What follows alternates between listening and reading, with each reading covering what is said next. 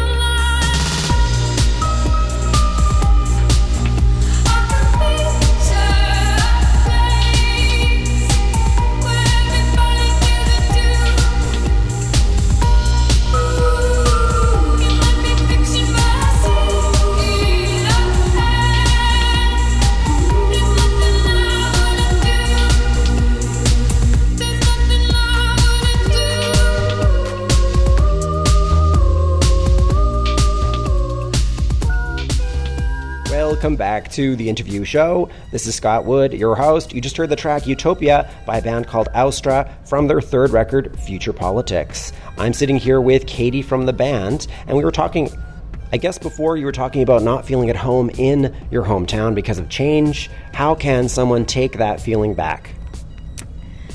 Well, I think that, a lot of people are trying to find ways to take that feeling back. Like, there's been a lot of closures of event spaces and like DIY spaces in Toronto recently, but one of my friends just opened up this new bar called Less Bar that just opened like last weekend, and she's taking care of all the bookings, and they're just like really prioritizing women and people of color and queer people and trying to make like a super inclusive space.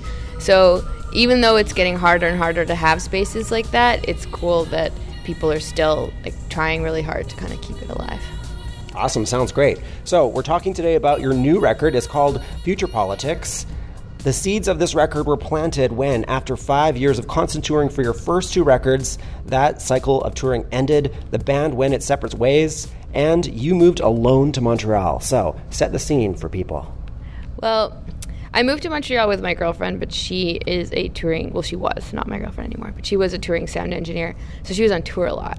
So even though we moved there together, I was alone all the time.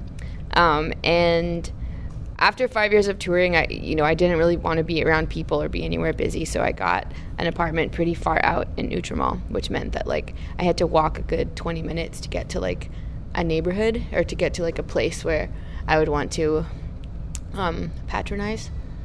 Or be social. Yeah, or be social. And when it's like 40 degrees out, that's a bit much. I'm sorry, minus 40, when it's minus 40 degrees out in the wintertime. Now, this podcast is based in Vancouver. Not everyone's been to Montreal and understands the weather.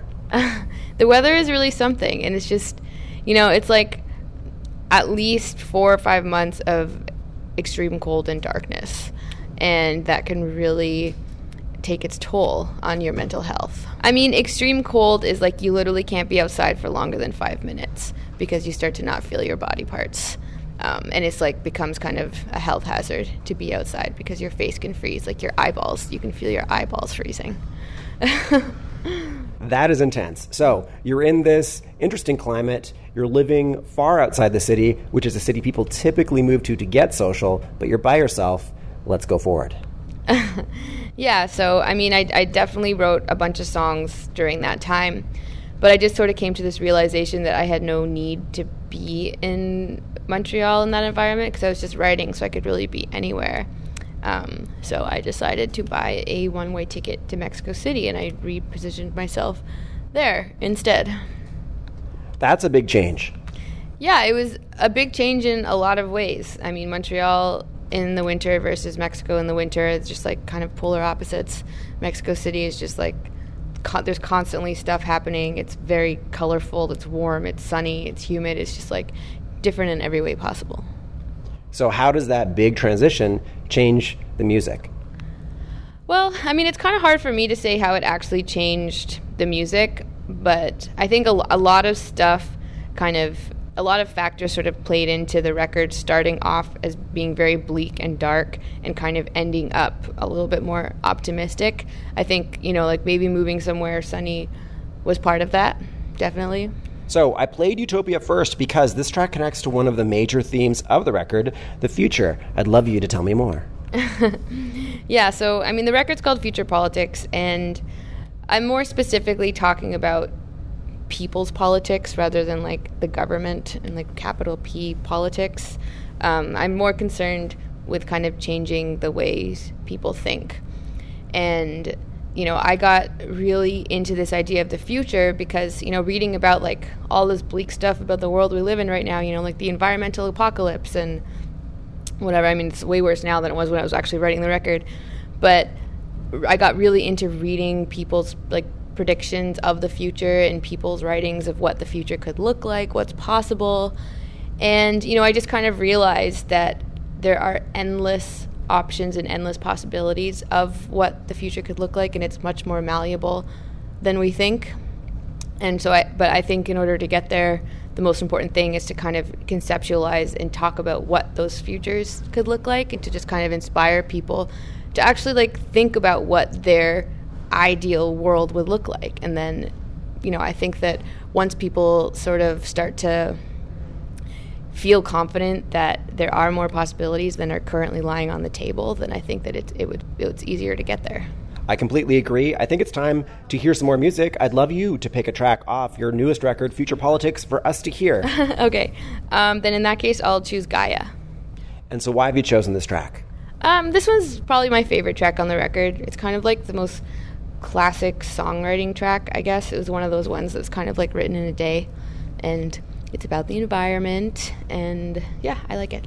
The physical world is the only world. If you care the ground you walk on, nobody will take you anywhere. The physical world is the only world. If you care the ground you walk on, nobody will take you anywhere.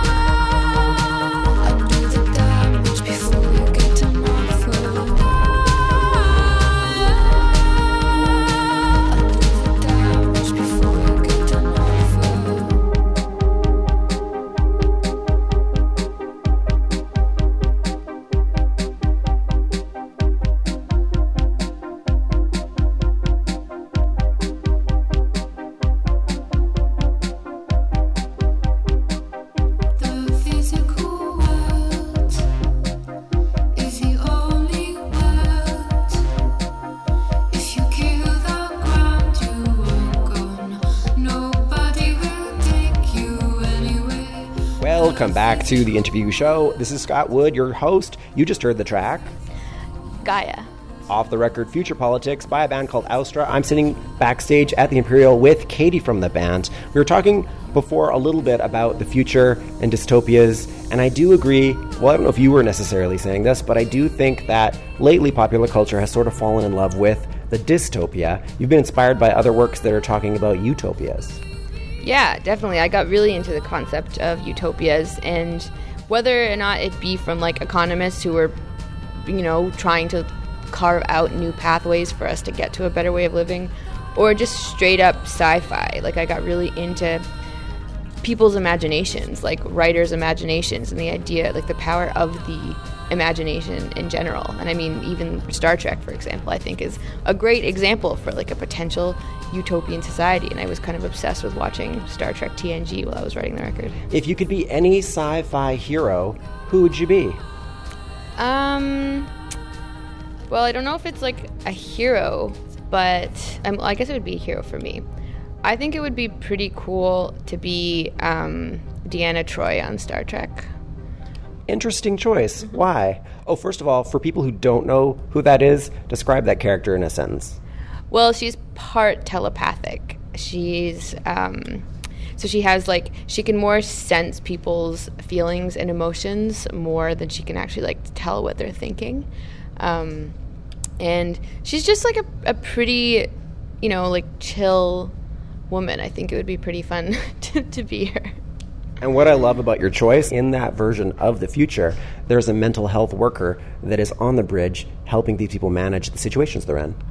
Yeah, exactly. I mean, the fact that she doesn't see what people are thinking, but she sees what people are feeling, means that whenever you're in an argument, she's like, okay, well, this person is reacting like this, but underneath they're feeling like this. And that's like how they approach every single situation. If like we did a little bit more of that in our world, I think it could be very beneficial. I completely agree. So I'd love to talk a little bit about the songwriting on this record. So I'm going to play a track in the background while we talk. So how about you pick one for me? Well, if it's going to be a background track, then I think I would choose maybe 43.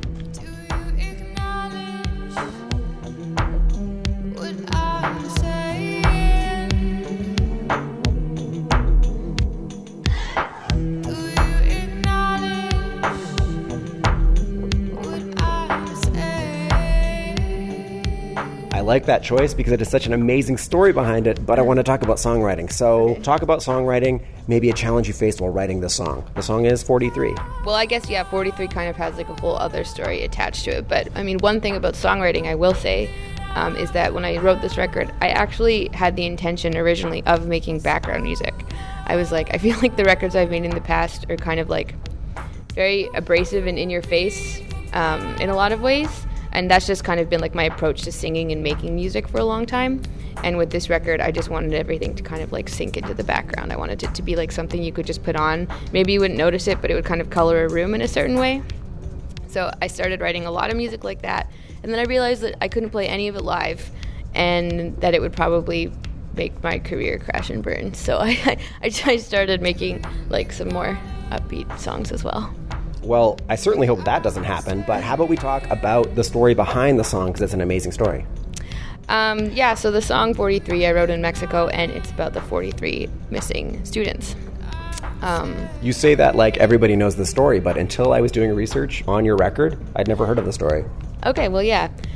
I mean, so a few years ago, there was basically 43 students were heading to a protest kind of in like the north region of Mexico. I'm totally blanking on the actual name of the region right now.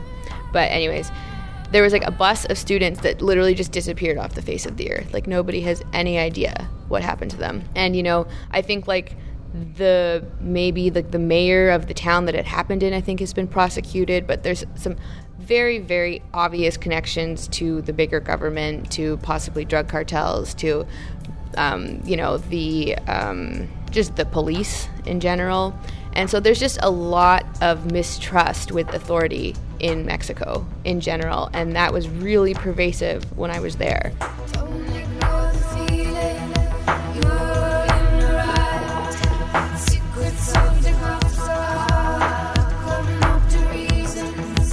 Ooh,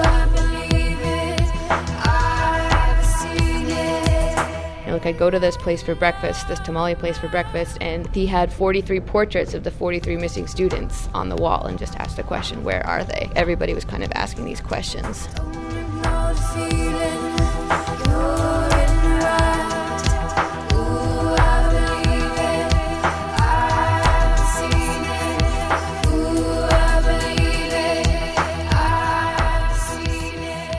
It kind of happened around the time that Black Lives Matter was receiving a lot of prominence in the U.S., like police brutality in the U.S., and they kind of tied together in this way where it's just a real distrust of authority. This record, I've really enjoyed doing the research for this one because every interview I've read, there's always interesting ideas happening in them. Yeah, the press for this tour has been pretty fun. To be honest, I kind of like this is my third record, and I've been like pressed for 3 records, and I've always felt like I didn't really have like much to talk about with the other records, because I would just like make a record and nobody really cares about like making a record. It's all about sort of the narrative surrounding the record. So it's cool that there's been a lot to talk about in interviews with this record. The production on this record, it was done by all women, so I'd love you to talk a bit about that. Yeah, I mean, I feel like with this record, it kind of started out, the whole thing was a very insular process. I think that because Olympia was kind of very, very collaborative, and I think that I kind of gave up a lot of control of that record, that I was really feeling the need to kind of like go back to my bedroom and like just work by myself on a laptop again. And that's really what most of it was. And then I ended up mixing it with my live engineer, who was also my girlfriend at the time. And it was sort of the two of us. She had never mixed a record before, and so it was really kind of like the two of us doing it together, going back and forth for almost a year, just like trying to figure out how to do it, which was an insane process, and it's probably not one that I would do again, but I'm glad that I got to experience it. I've read in other interviews where you've talked about how important it is for all-female productions, so I'd love you to tell me a bit about your feelings on that today. Yeah, I mean, there's like, everyone sort of talks about the lack of, female producers, or the lack of just women in music in general, but I think that there isn't as much discussion about women behind the scenes. I think that women, actually mixing records and mastering records, the disparity between men and women is way bigger in that field, and so it was kind of important for me to sort of talk about that and just sort of have people know, and also just to like make it public and introduce these women, because I think, it's a form of representation. It's like when you see these women, then you start to like change the way people think of studio people. Like now maybe they'll just think that women can do it as well, because they can. By the way, we are backstage, and what you're hearing in the background is a little bit of house music. By house music, I mean the music the Imperial plays before they start a show. I think it's the XX. I think it's my sound engineer tests the room with this music, I think. Not that is in any way interesting, but my sound engineer is also a woman, so there you go. I think that it's time to play another track by Austra, an older cut by the band. I'm going to play Feel It Break, which is the title track off your first record. I would love you to say a sentence about this song before we hear it. It's actually called Beat in the Pulse. A lot of people think it's called Feel It Break, but it's not. The line in the chorus says Feel It Break, but the song's actually called Beat in the Pulse. So. Thank you for correcting me. I was watching it on YouTube today, and the title was Feel It Break. There you go. See, a lot of people mess it up. Including me. Here's the track.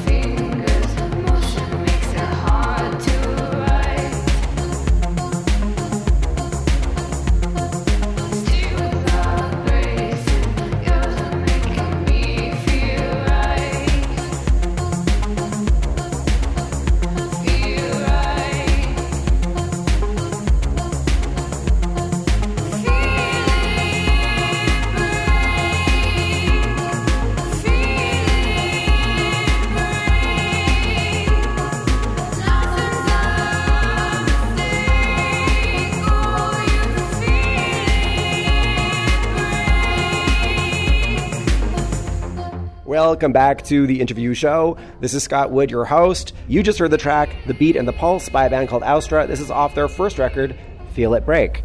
I would love you to tell me what it's like to look back on that song, your first hit, today. Well, I mean, we still play Beat in the Pulse, and it's still like one of the peak moments of our live show. I think like the last two records that I've made have been a lot more chilled out than the first record was. So really, like the first record is still kind of holds most of the bangers of our set right now. So yeah, I mean, Beat in the Pulse was written, I don't even know how many years ago now, like 7 years ago now or something like that. But it's still probably like our favorite song to play live. Vancouver is the second last stop on this tour. What's the one thing you're looking forward to the most after this is all done? Well, after we play Victoria, which is tomorrow, then I fly directly to Europe for our next European tour. And I'm excited about that because we're going to a lot of places that I've never played before. So that'll be like Lisbon, I've never been there, and like Krakow, Poland, never been there. So I'm excited about that. I've heard so many people talk about Lisbon lately. It seems to be kind of a city that a lot of sort of artists are gravitating to right now. And so I've heard that it's a really kind of fun, creative city to visit. You're about to leave me, go eat dinner, and then perform your show. I would love you to tell the audience out there what's one unique thing you're going to get from attending an Austra show that you wouldn't get at your typical indie concert. Well, I mean, a lot of things, to be honest. If you're talking about a typical indie concert, I mean, first of all, I have like a giant, massive woman voice, which already puts me in like, you know, maybe a 15 percentile, maybe 10% category. We're like 50% gay band, and our show is very queer, I would say, visually. So that puts us in like maybe the 5%.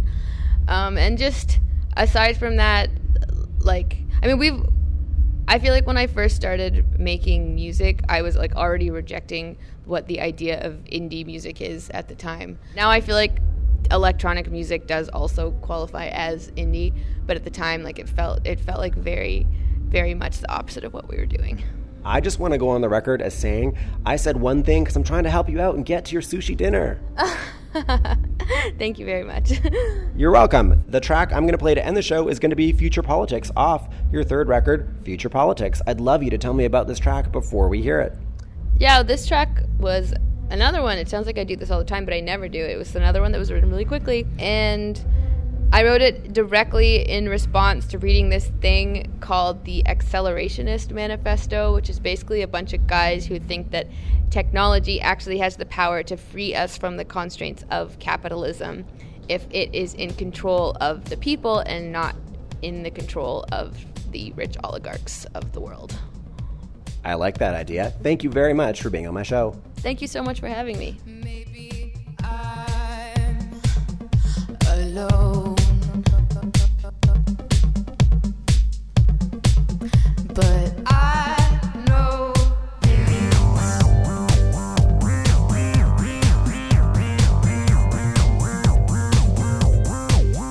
I'm never coming back here. There's only one way, future politics. I'm never coming back here. There's only one way, future politics. Future politics.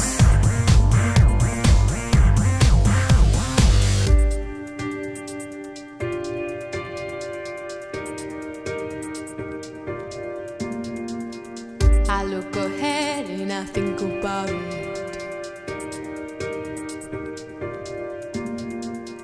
There's still a hole somebody needs to fill. I don't wanna hear that it's all my fault. The system won't help you when your money runs out. Reality's being a grave has been dug. I'm looking for something to rise up above. I'm never coming back here. There's only one way, future politics. I'm never coming back here.